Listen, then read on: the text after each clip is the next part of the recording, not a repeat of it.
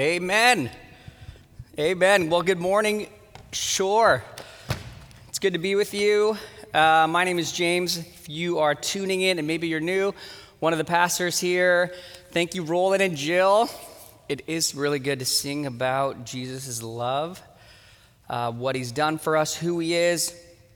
Before we get into our passage this morning, I just want to let you know about a few things that are coming up. The first is next Sunday at 1:30 on Zoom, we have a special general meeting. And so we're calling this Budget Part 2. And essentially what happened is our finance committee, which are really, really wise, godly, they pray. They pray about all these decisions. Talking to the elders, said in light of COVID-19, what if we just prorated the budget? What if we just added 6 months to the already 6-month interim budget because we designed that in light of COVID, and we put some upgrades there, but we just added it, making it a full year. And so that's what we're doing. So we're essentially asking the members to approve an additional 6 months to be added to the already 6-month budget to complete a full year.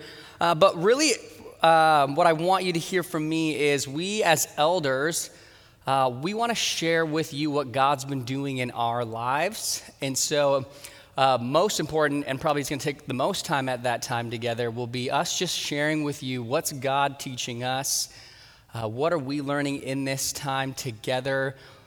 We've had to go through some hard things. We had to get some clarity, unity. We have this renewed hope. We want to share an apology as well. And so just if you're a member of the Shore, please, that's 1:30 next Sunday after the gathering.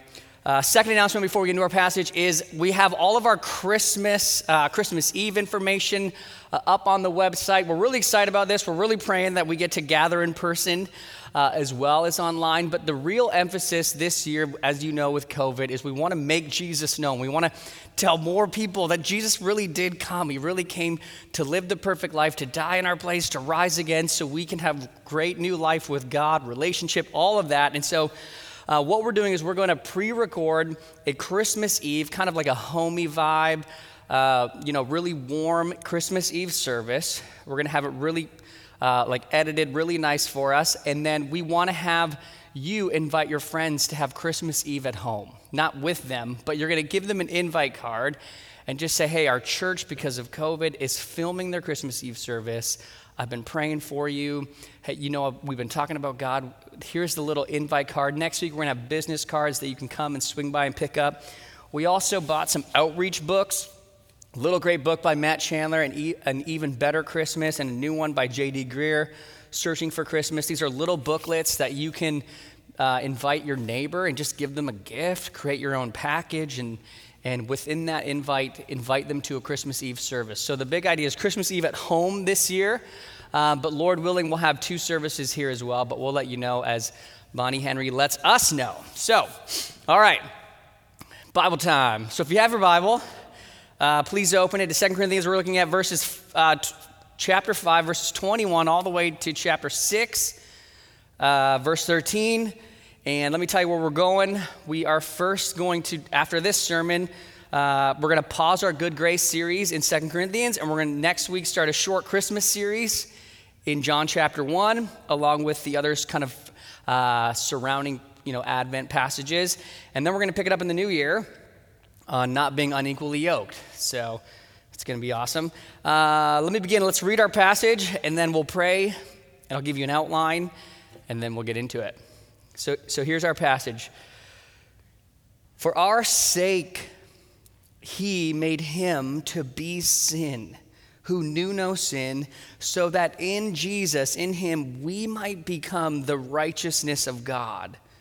Working together with him, then, we appeal to you not to receive the grace of God in vain. For he says, in a favorable time I listened to you, and in a day of salvation I have helped you. Behold, now is the favorable time. Behold, now is the day of salvation. We put no obstacle in anyone's way, so that no fault may be found with our ministry. But as servants of God, we commend ourselves in every way by great endurance in afflictions, hardships, calamities, beatings, imprisonments, riots, labor, sleepless nights, hunger, by purity, knowledge, patience, kindness, the Holy Spirit, genuine love, by truthful speech and the power of God, with the weapons of righteousness for the right hand and for the left, through honor and dishonor, through slander and praise. We are treated as impostors and yet are true, as unknown and yet well known, as dying and behold we live, as punished and yet not killed, as sorrowful yet always rejoicing, as poor yet making many rich, as having nothing yet possessing everything. We have spoken freely to you, Corinthians. Our heart is wide open. You are not restricted by us, but you are restricted in your own affections. In return, I speak as to children, widen your heart also. Let me pray. Father, I ask now that you would fill me with just your love. I pray that as I unpack this passage, as we listen together, that we would feel in our inward selves your presence, but specifically your love would come through. As this is Paul's motive in just sharing with them, that he's just widened his heart to them. And I just pray as we listen to you through Paul, that Holy Spirit, you would use my gifts. I ask that the power of God would be very present in our living rooms now and wherever we're watching this. Just the manifest presence and power of God would be accomplishing whatever you want to do, Father. I pray we would really enjoy you. I pray that no distractions would come in, no Christmas lists, no pop-ups. We would just really enjoy this time with our Savior, Jesus. And I pray this in your name, amen. Amen. All right, so here's what I want you to do. I want you to imagine like you're, first century, you're in one of Paul's tents, okay? So he'd made a tent, and he is like your spiritual father. He's your mentor. And so you're with him there, and as we see in this text, he has this spiritual fatherness over the church. And so you've received the Spirit, right? Like what you have now. But you're a new creation. At work within you is Jesus' heart. His kingdom is in you, in which you move and have your being. God's making his appeal through you. You're really seeing yourself as an ambassador of Jesus, as we saw last week. You have this amazing gospel message to proclaim, but you're sitting down with your mentor, Paul. You're so excited because you have all of the life in the Spirit with you. And so here's what your mentor would say. He would say 4 things now after he's given you this message. He's talked about his life in the Spirit, how the love of Christ controls him. Here's what he's going to say, and this is where we're going in our passage this morning. Number 1, don't waste the grace given to you. Don't waste the grace. Second, he'll say purpose, to put no obstacles in the way of others seeing Jesus. Make it your purpose. There's nothing in people's way of seeing Christ. And then what he's going to do, because he's your mentor and he loves you, is he's going to tell you, here's 10 marks of servant ambassador life. These kind of markers were going to be involved as you operate life in the Spirit, as you're making Jesus known. And then fourth, this is going to be really personal for him. But whenever you listen to someone go through something personal, the Lord does speak to you. We're going to look at what God brought Paul through. And we may not endure all of these, but we're guaranteed that as Christians and followers of Jesus, the church will. And so that we're just going to slow down. We're going to listen to our mentor, okay? So let me just say, as you saw in this passage, there is a lot. And so whenever there's a lot in a sermon and you go, oh man, I don't want to drink from a fire hose because I'm just going to go through these verses, I want you to ask the Holy Spirit, Lord, will you show me and make it known what's one or two things where you go, that one was for me? That was for me. All right, so I'll give you 5 seconds to ask the Holy Spirit. All right, so number one, don't waste the grace. Don't waste it.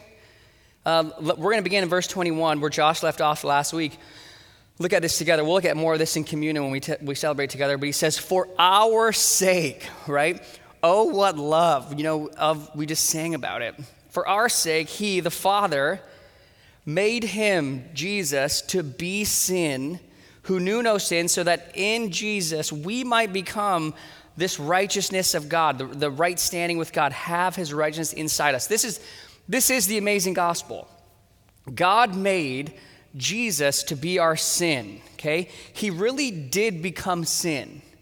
All your sin, the liability of what you owe, to suffer the penal consequences against all a real law, but all of the sins that were piled high, he really did become that. It was all placed on Jesus. On the cross, when he died, your sentence, the judgment deserved, was paid in full, eternally paid. Because he was fully God, fully man, he could eternally pay what we would owe against our sin against an eternal being. And he forgives you, and he gives you his perfect life. We're going to talk about this more when we take communion. But he obeyed every beautiful and good command of the Father. He fulfilled the law, and in obeying it and fulfilling it, he merits it to us. He transfers all of the perfect life that Jesus lived into your account. That really happened. This is amazing, okay? Let's just say thank you, Jesus. Thank you, Jesus. Woo! That really happened. Now watch what he does. So he says, for our sake, he made him to be sin who knew no sin, so that in him we might become the righteousness of God.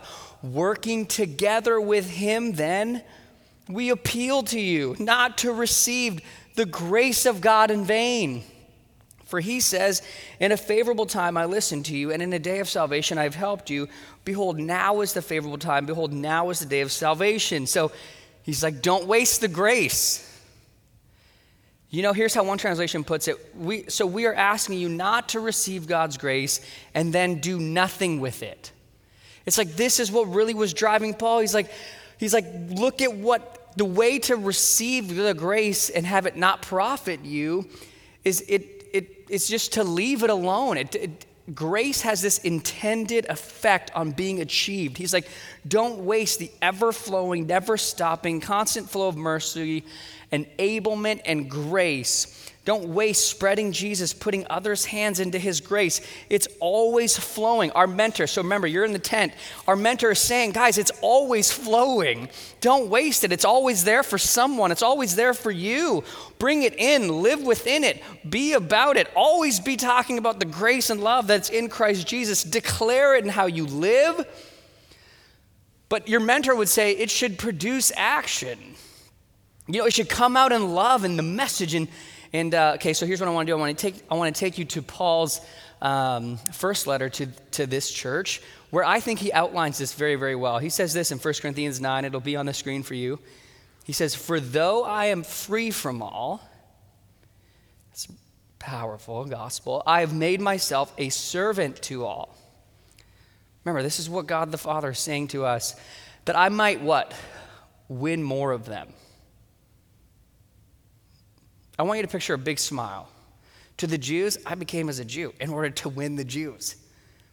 To those under the law, I became as one under the law, though not being myself under the law. Why? That I might win those under the law. To those outside the law, I became as one outside the law, not being outside the law of God, but under the law of Christ, this new love, that I might, what's the goal? Win those outside the law. To the weak, I became weak, that I might win the weak.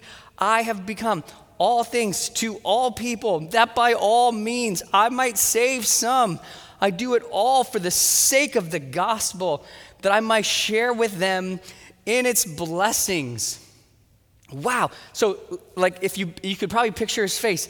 He is like, we get to share with them in the blessings of being reconciled to God.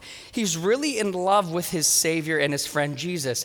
You need to remember this. Paul had really met Jesus. He every day used disciplines to hear Jesus. He was led by Jesus. You just need to hear this. There is no obligation in our mentor's voice here. This is all invitation. This is like risk.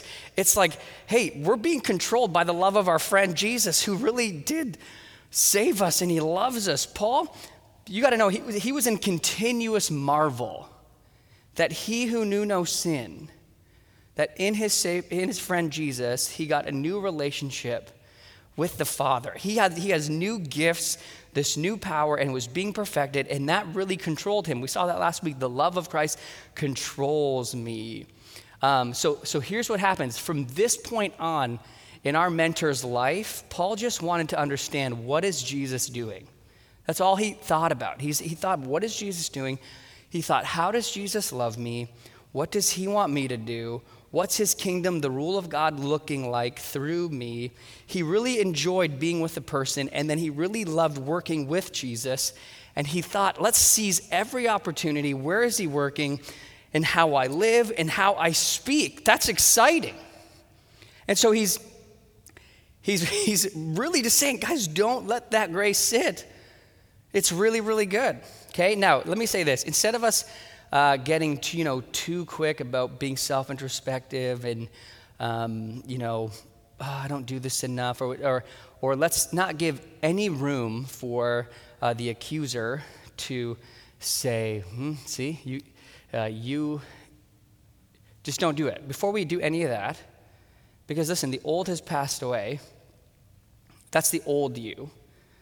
The old you listens to the accuser and bases your righteousness on what you can do for God. The new you bases all your righteousness on the righteousness of Jesus, what he's done for you. And so instead of getting to like, let's just pray. So here's what I want to do. I have a prayer that I felt like the Lord wanted us to pray. And so I'm going to, since none of you are physically here, we're going to do this together at home. And I know right away, especially if you're sitting down with your wife and it's hard for you to pray out loud with her, some of you guys won't do it. But let me encourage men, just lead this thing, all right? Okay, we're going to pray this. It's on the screen. Father,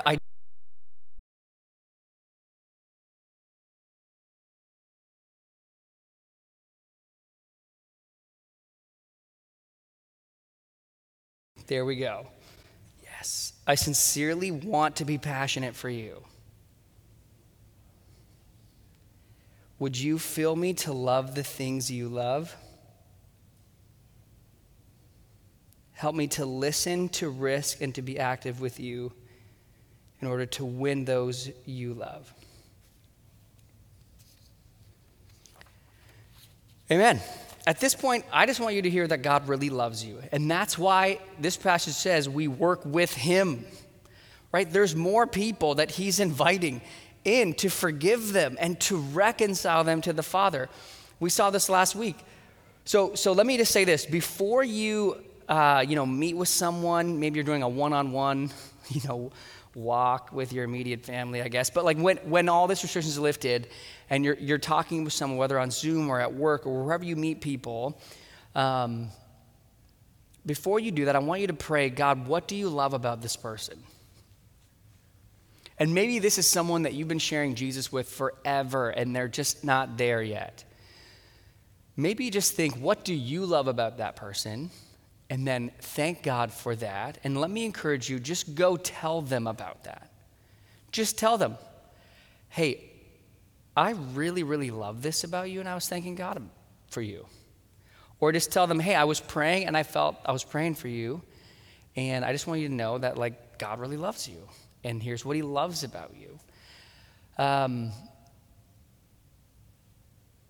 Let me say it this way. I think so often the thing that we need to do when we need to break the ice, when we need to win others, is we just need to tell them I'm a Christian. And so even on Friday, I felt like the Lord in a prayer walk asked me to bring a sandwich to someone downtown. Why downtown? I asked him, and I just got the sense he said, this is not about you. So I was like, okay. So I'm downtown, but anytime I'm now asking people or wanting to share anything of the gospel, of the gracious love of Christ, I actually now just begin, I'm a Christian. So with this guy, just came up, brought him a sandwich and said, hey, just so you know, I'm a Christian. I believe Jesus really rose from death. He's alive and he loves you. My encouragement to you, when you are getting ready to take that leap and risk and you know Jesus is with you, just say you're a Christian and then throw out one or two truths about Jesus. You can say anything, and you might know the person. You can be like, Mom, you know I'm a Christian and that I believe that Jesus really loves you and that he rose from death and that he really came to forgive your sin. Just say truth as you're introducing the fact that you're a Christian and wherever you're going with whatever you want to say. I don't know about you, but aren't you hungry for this? Let me ask you this. When was the last time you did something and you felt as though God was in it? Where you just go, I am with him and he is in this. So our mentor would say, don't waste the grace. Don't waste the grace. Well, here's the second thing our mentor Paul would say. He would say, purpose to put no obstacle in the way of others seeing Jesus.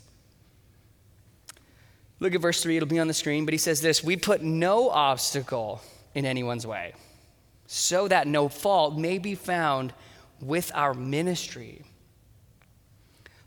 So what's an obstacle? Well, an obstacle is, you can think of it in any kind of sport, or you're driving, there's an obstacle. It's something that's in the way, something that hinders progress, something that can even cause someone to trip up and not make it. So our mentor would say, he'd say to us, if offense is to be taken at the gospel, with the gospel, let it be because of the cross, not how you come across. Let the offense be the cross, not how you come across or how you're trusting in yourself or making it about you. If there's anything in your life which would be, he's not saying be perfect. We're going to struggle. We believe that Christ is our joy, but he's going, is there stuff that when people would look at you, they would just laugh and excuse the truth? Right? It was like Murray Harris, commentator, says, it's always true that the life of a Christian is the most eloquent advertisement for the gospel. So I'm going to ask you a really touchy question. It's maybe more of a challenge, and this is to those who you're being a light to. So to those unbelieving friends or neighbors, coworkers in your life who you already are kind of sharing aspects of God's life with, I want to challenge you to ask them, is there anything that you see in my behavior that's offensive? I want you to ask them, hey, can I just ask you a weird question? I gave you this book last year, and I'm a Christian. I actually pray for you a lot. Can I ask you, do you see in me any hypocrisy or insincerity? Do any of my words come across as incompatible with what you know about Christianity? And if so, I need to change. I think you should do that. Now, here's what I know because I know you. Most of the time, the answer is going to be no, right? Most people, I can say, if you ask your neighbors and friends, they would say, you know what, your life is actually remarkably consistent with your message. You are very, you would hear that. But here's why I asked that question. If you hesitated when I asked it to even consider asking your unbelieving mom or your unbelieving brother or friend that question, not because of the awkwardness, but more because the answer may be yes. Listen, don't rip yourself apart. Just say, oh, wow, Jesus, that's it. What you just showed me, that's what you want to heal. That's what you want to replace with your love. Let me ask it another way. Where would people find fault with you?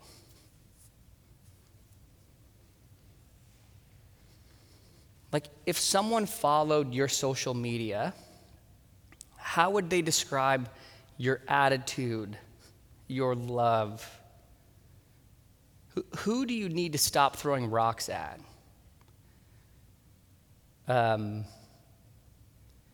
Who do you need to stop judging because you actually really don't know them? How are you coming across? And Paul, it's interesting because He doesn't say, put no obstacles so that people would think well of us. He says our ministry. This is not about us. Let me just, say when Jesus shows me an obstacle or someone speaks into my life, I'm very slow at seeing it, which just shows you my pride. But I'm slow because what I do is I make it about me. And I don't make it about the ministry. I don't make it about people seeing Jesus. And I want to get quicker at that. I remember maybe a year or two ago, one of our dear, sweet, lovely community group leaders who I love, she called me and said, hey, there was a show that you referenced in one of your sermons, and I would never want to watch. I would never want to let my boys watch that show. And when she said it, she was so right. And the Lord just convicted me. There was an obstacle. And I think, sure, we have to move towards each other in love that way. Yeah. All right, so we've seen don't waste the grace. And so you're taking notes, right? Because there's your spiritual father. You're sitting in the tent. You're like, man, that's good. That's really good. Okay, no obstacle. And you're praying. You don't want to, you want to come across. So and then he gets into, he puts his serious notes down, and he just wants to talk about the markers of what it looks like, what's involved in life in the Spirit as an ambassador, as an apostle of Christ Jesus. So here's where he gets really into the boots on the ground after you leave the tent. Verse 4 and 5. But as servants, so that's your identity of God, we commend ourselves in every way by great endurance. That's the number one marker he starts with. This is what you're going to need. You're going to need the ability to stand under pressure and endure. Endure what? Endure in afflictions, in hardships, in calamities, in beatings, in imprisonments, in riots. Right? Just you imagine you're sitting there first century listening to each one of them, and you can actually see all this happening, different people in the church, and this happened to your dad, and this, you just feel this. You feel there was an earthquake a few years ago in this part of the, Rome, and you just go, oh man, this is what ministry is going to feel like for me. Labors, sleepless nights. I just want to pause here, and I'm sure he's comfortable with me sharing this, but one of our elders, Dale, we're going to pray for him right now. He's having a hard time sleeping, and he's had a few sleepless nights. And as you know, he works at this city, and there's a lot of pressure. There's a lot of different worldview stuff happening in our world. And so can we just pause and we'll just pray for Dale right now? Just the whole body. Just, let's just stop and we'll pray. Let's pray.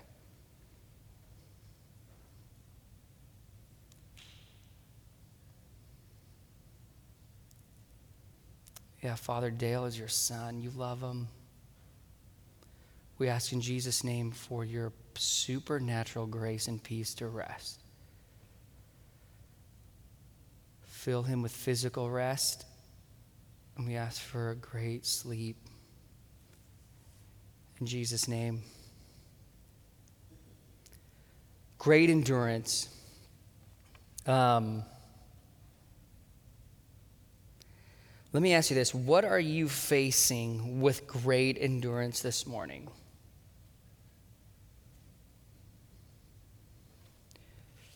So, I feel like for some of you, it's the marriage you're in. For some of you, it's one of your children. For some of you, it's feeling hopeless or unseen. For some of you, you feel like you're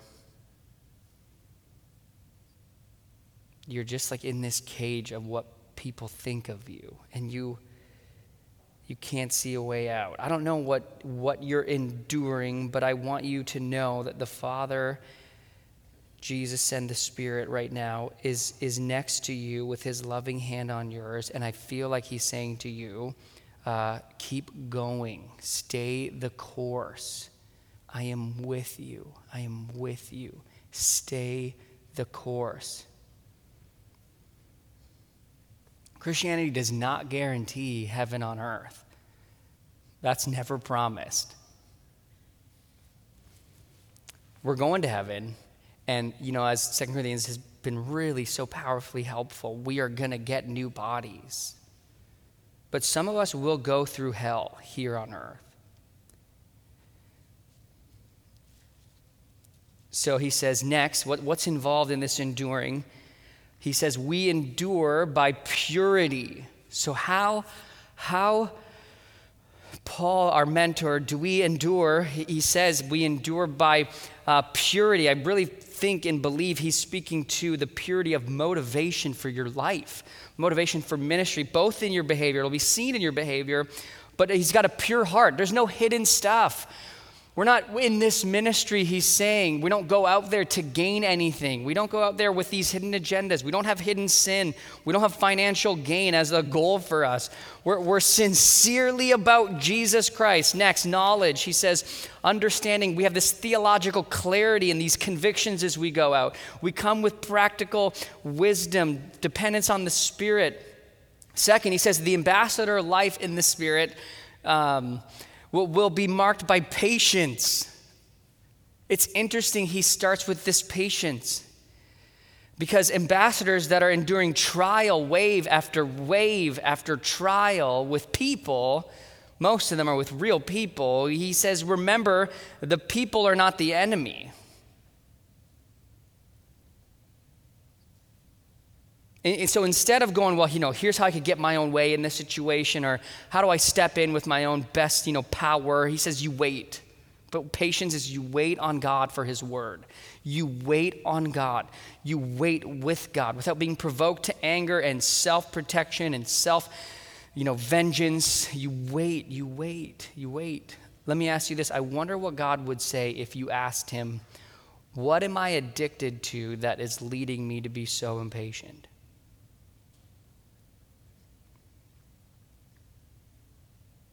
So where impatience shows up in your life, there's an addiction underneath it. What would that addiction be?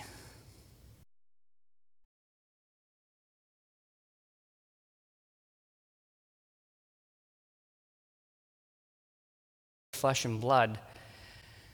Pay attention to what you hear in your mind when the pressure comes in, because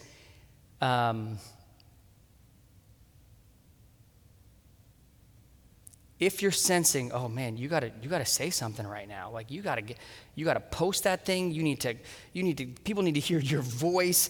If there's no patience, and you're not, and what you hear in your mind is this like, oh, I gotta respond, and you have all these reasons why. That could be your flesh. That could also be the enemy. Patience stops and it waits on God. It goes right to God. Second, he says kindness. Okay, as slander is coming into your inbox or your Instagram and someone rejects you outright, or you're misunderstood or slandered as Paul was by this church, it's I'm going to respond with kindness. I'm going to show friendliness. This word speaks of being warm-hearted. It speaks of being gentle and considerate and sympathetic. Okay, this one's interesting. Look at your Bible. Right at the end of verse 6, by the Holy Spirit. So you have this list of fruits of the Spirit, but then he just says by the Holy Spirit. Now I wish, I would put up my hand if I was in the tent. I'd be like, whoa, what do you mean by that?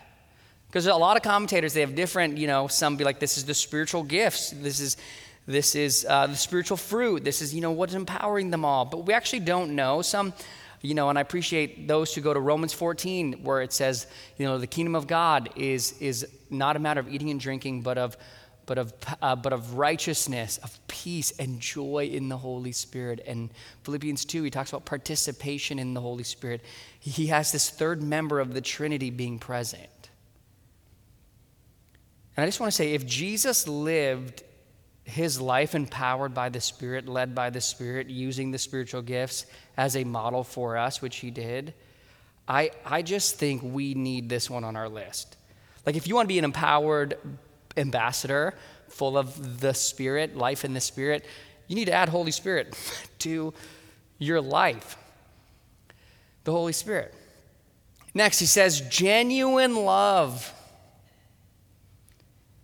Genuine love. I think at this moment, when he says that, this is when most of those in the room sitting down on that sand would go, ah.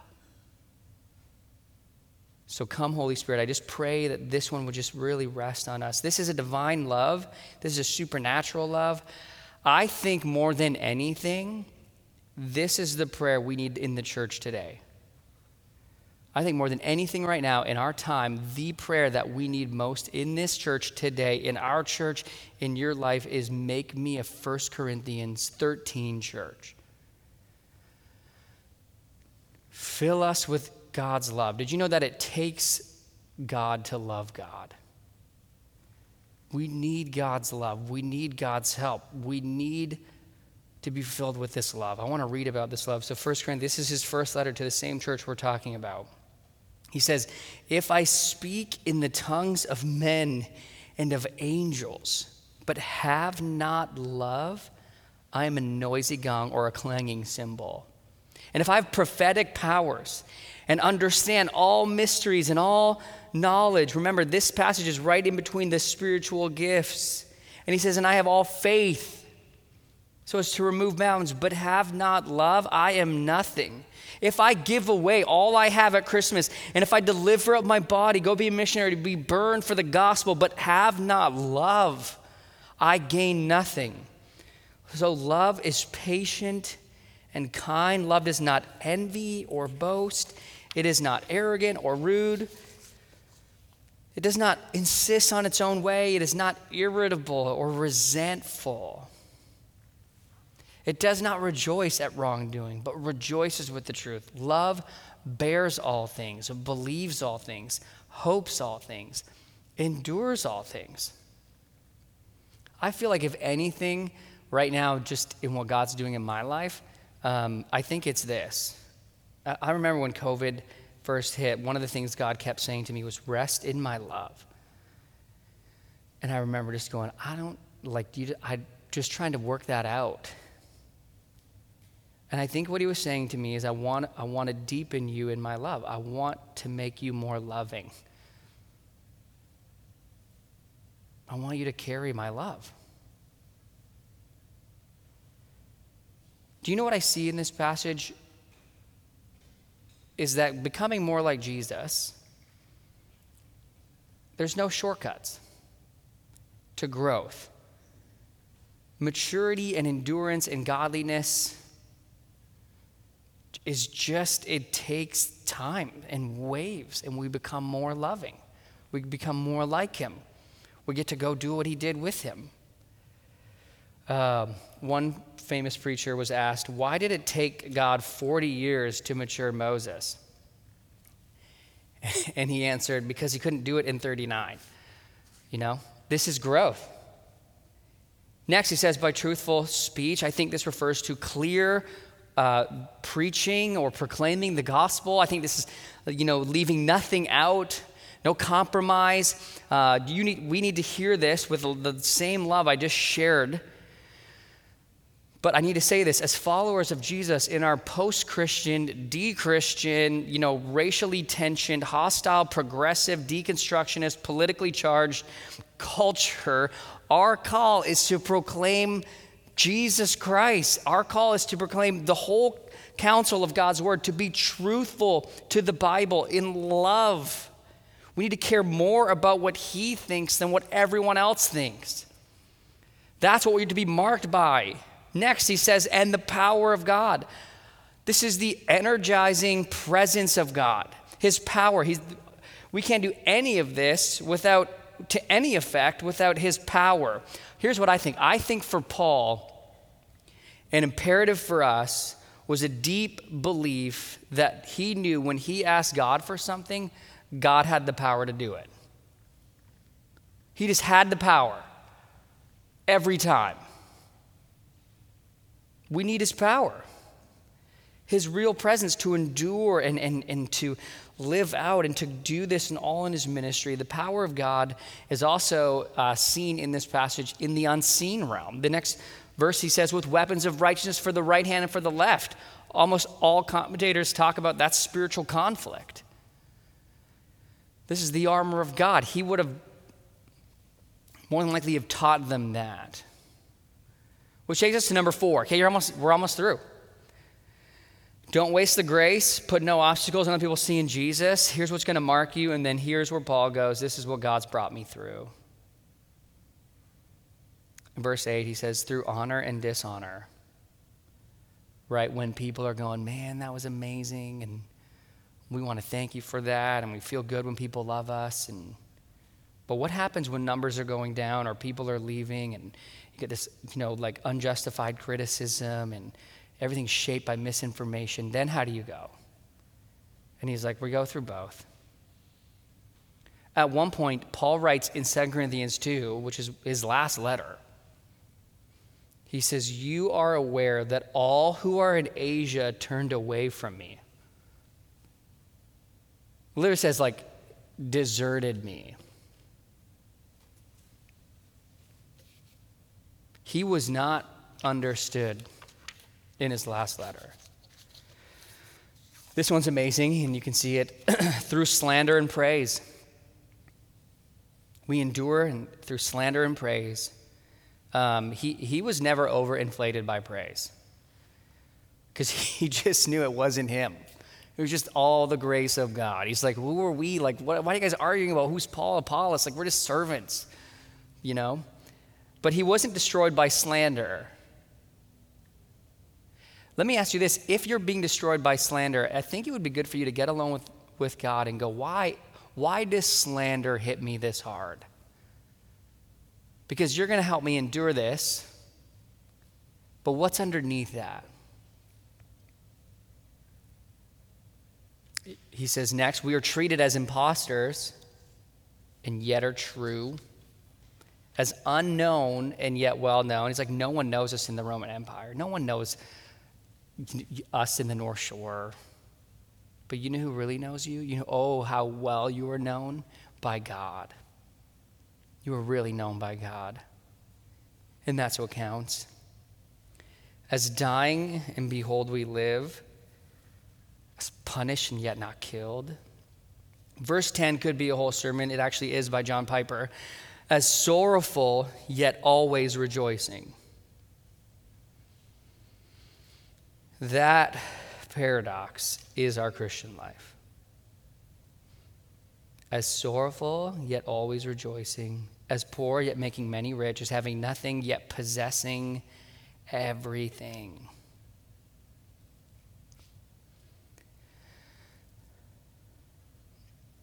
Without Jesus, sorrow trumps joy. Material gain becomes kind of the only goal. But with him, joy flourishes in the midst of all of it, even in the middle of like financial pain or lack or physical pain or death, or as having nothing yet possessing everything. Paul's life was like a roller coaster. He had the highest of highs and the lowest of lows. But through it all, it was worth it because he found the pearl.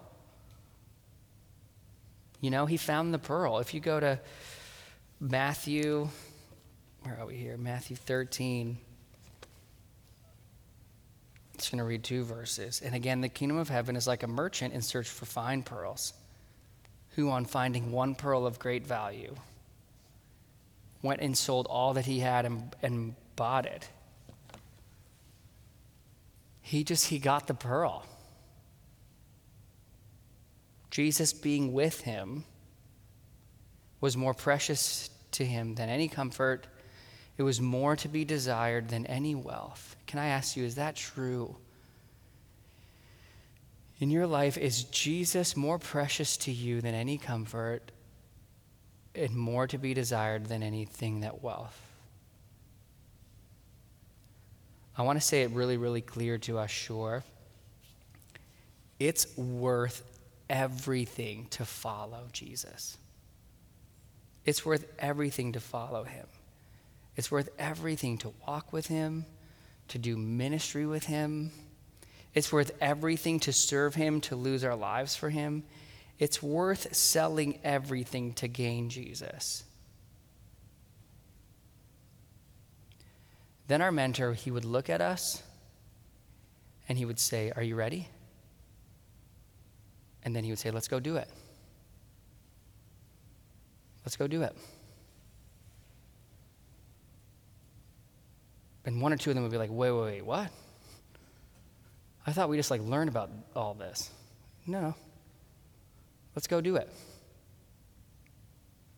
Let's go work with him. And then he would leave. And we'd be like, all right, let's go. Let's go do it.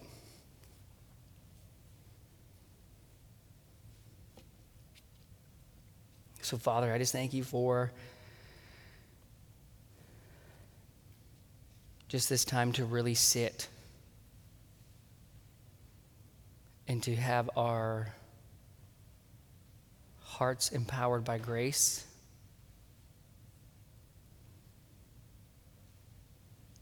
I pray that you would awaken in our hearts a love for the pearl that is Jesus Christ. And I pray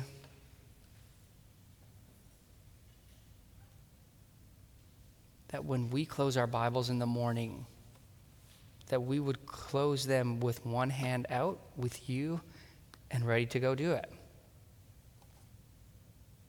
Go work with him. And go risk. And go pray and go love and go empowered with spiritual gifts and go by purity and go by knowledge and have truthful speech and with the Holy Spirit, expecting the power of God in our day. And let's go do it. We're ambassadors. I just pray that you would increase within the shore a life with Jesus Christ. I pray, like Paul, we would ask you, what are you wanting to do every day? And we'd really enjoy it. Maybe some days you just want to do nothing. But Lord, may we not waste the grace of God in vain. It's always there. It's always pouring out. We always have it within us and for others. So I pray in the name of Jesus that you would blow your power over the shore. Increase your works prepared beforehand that we may walk in them. I pray we would be really excited and anticipating what you want to do. I pray risk wouldn't feel scary. It would feel worth it. And Lord, as we risk, we will be met with a lot of this. So I pray when it goes hard for us, we wouldn't give up. In Jesus' name, amen.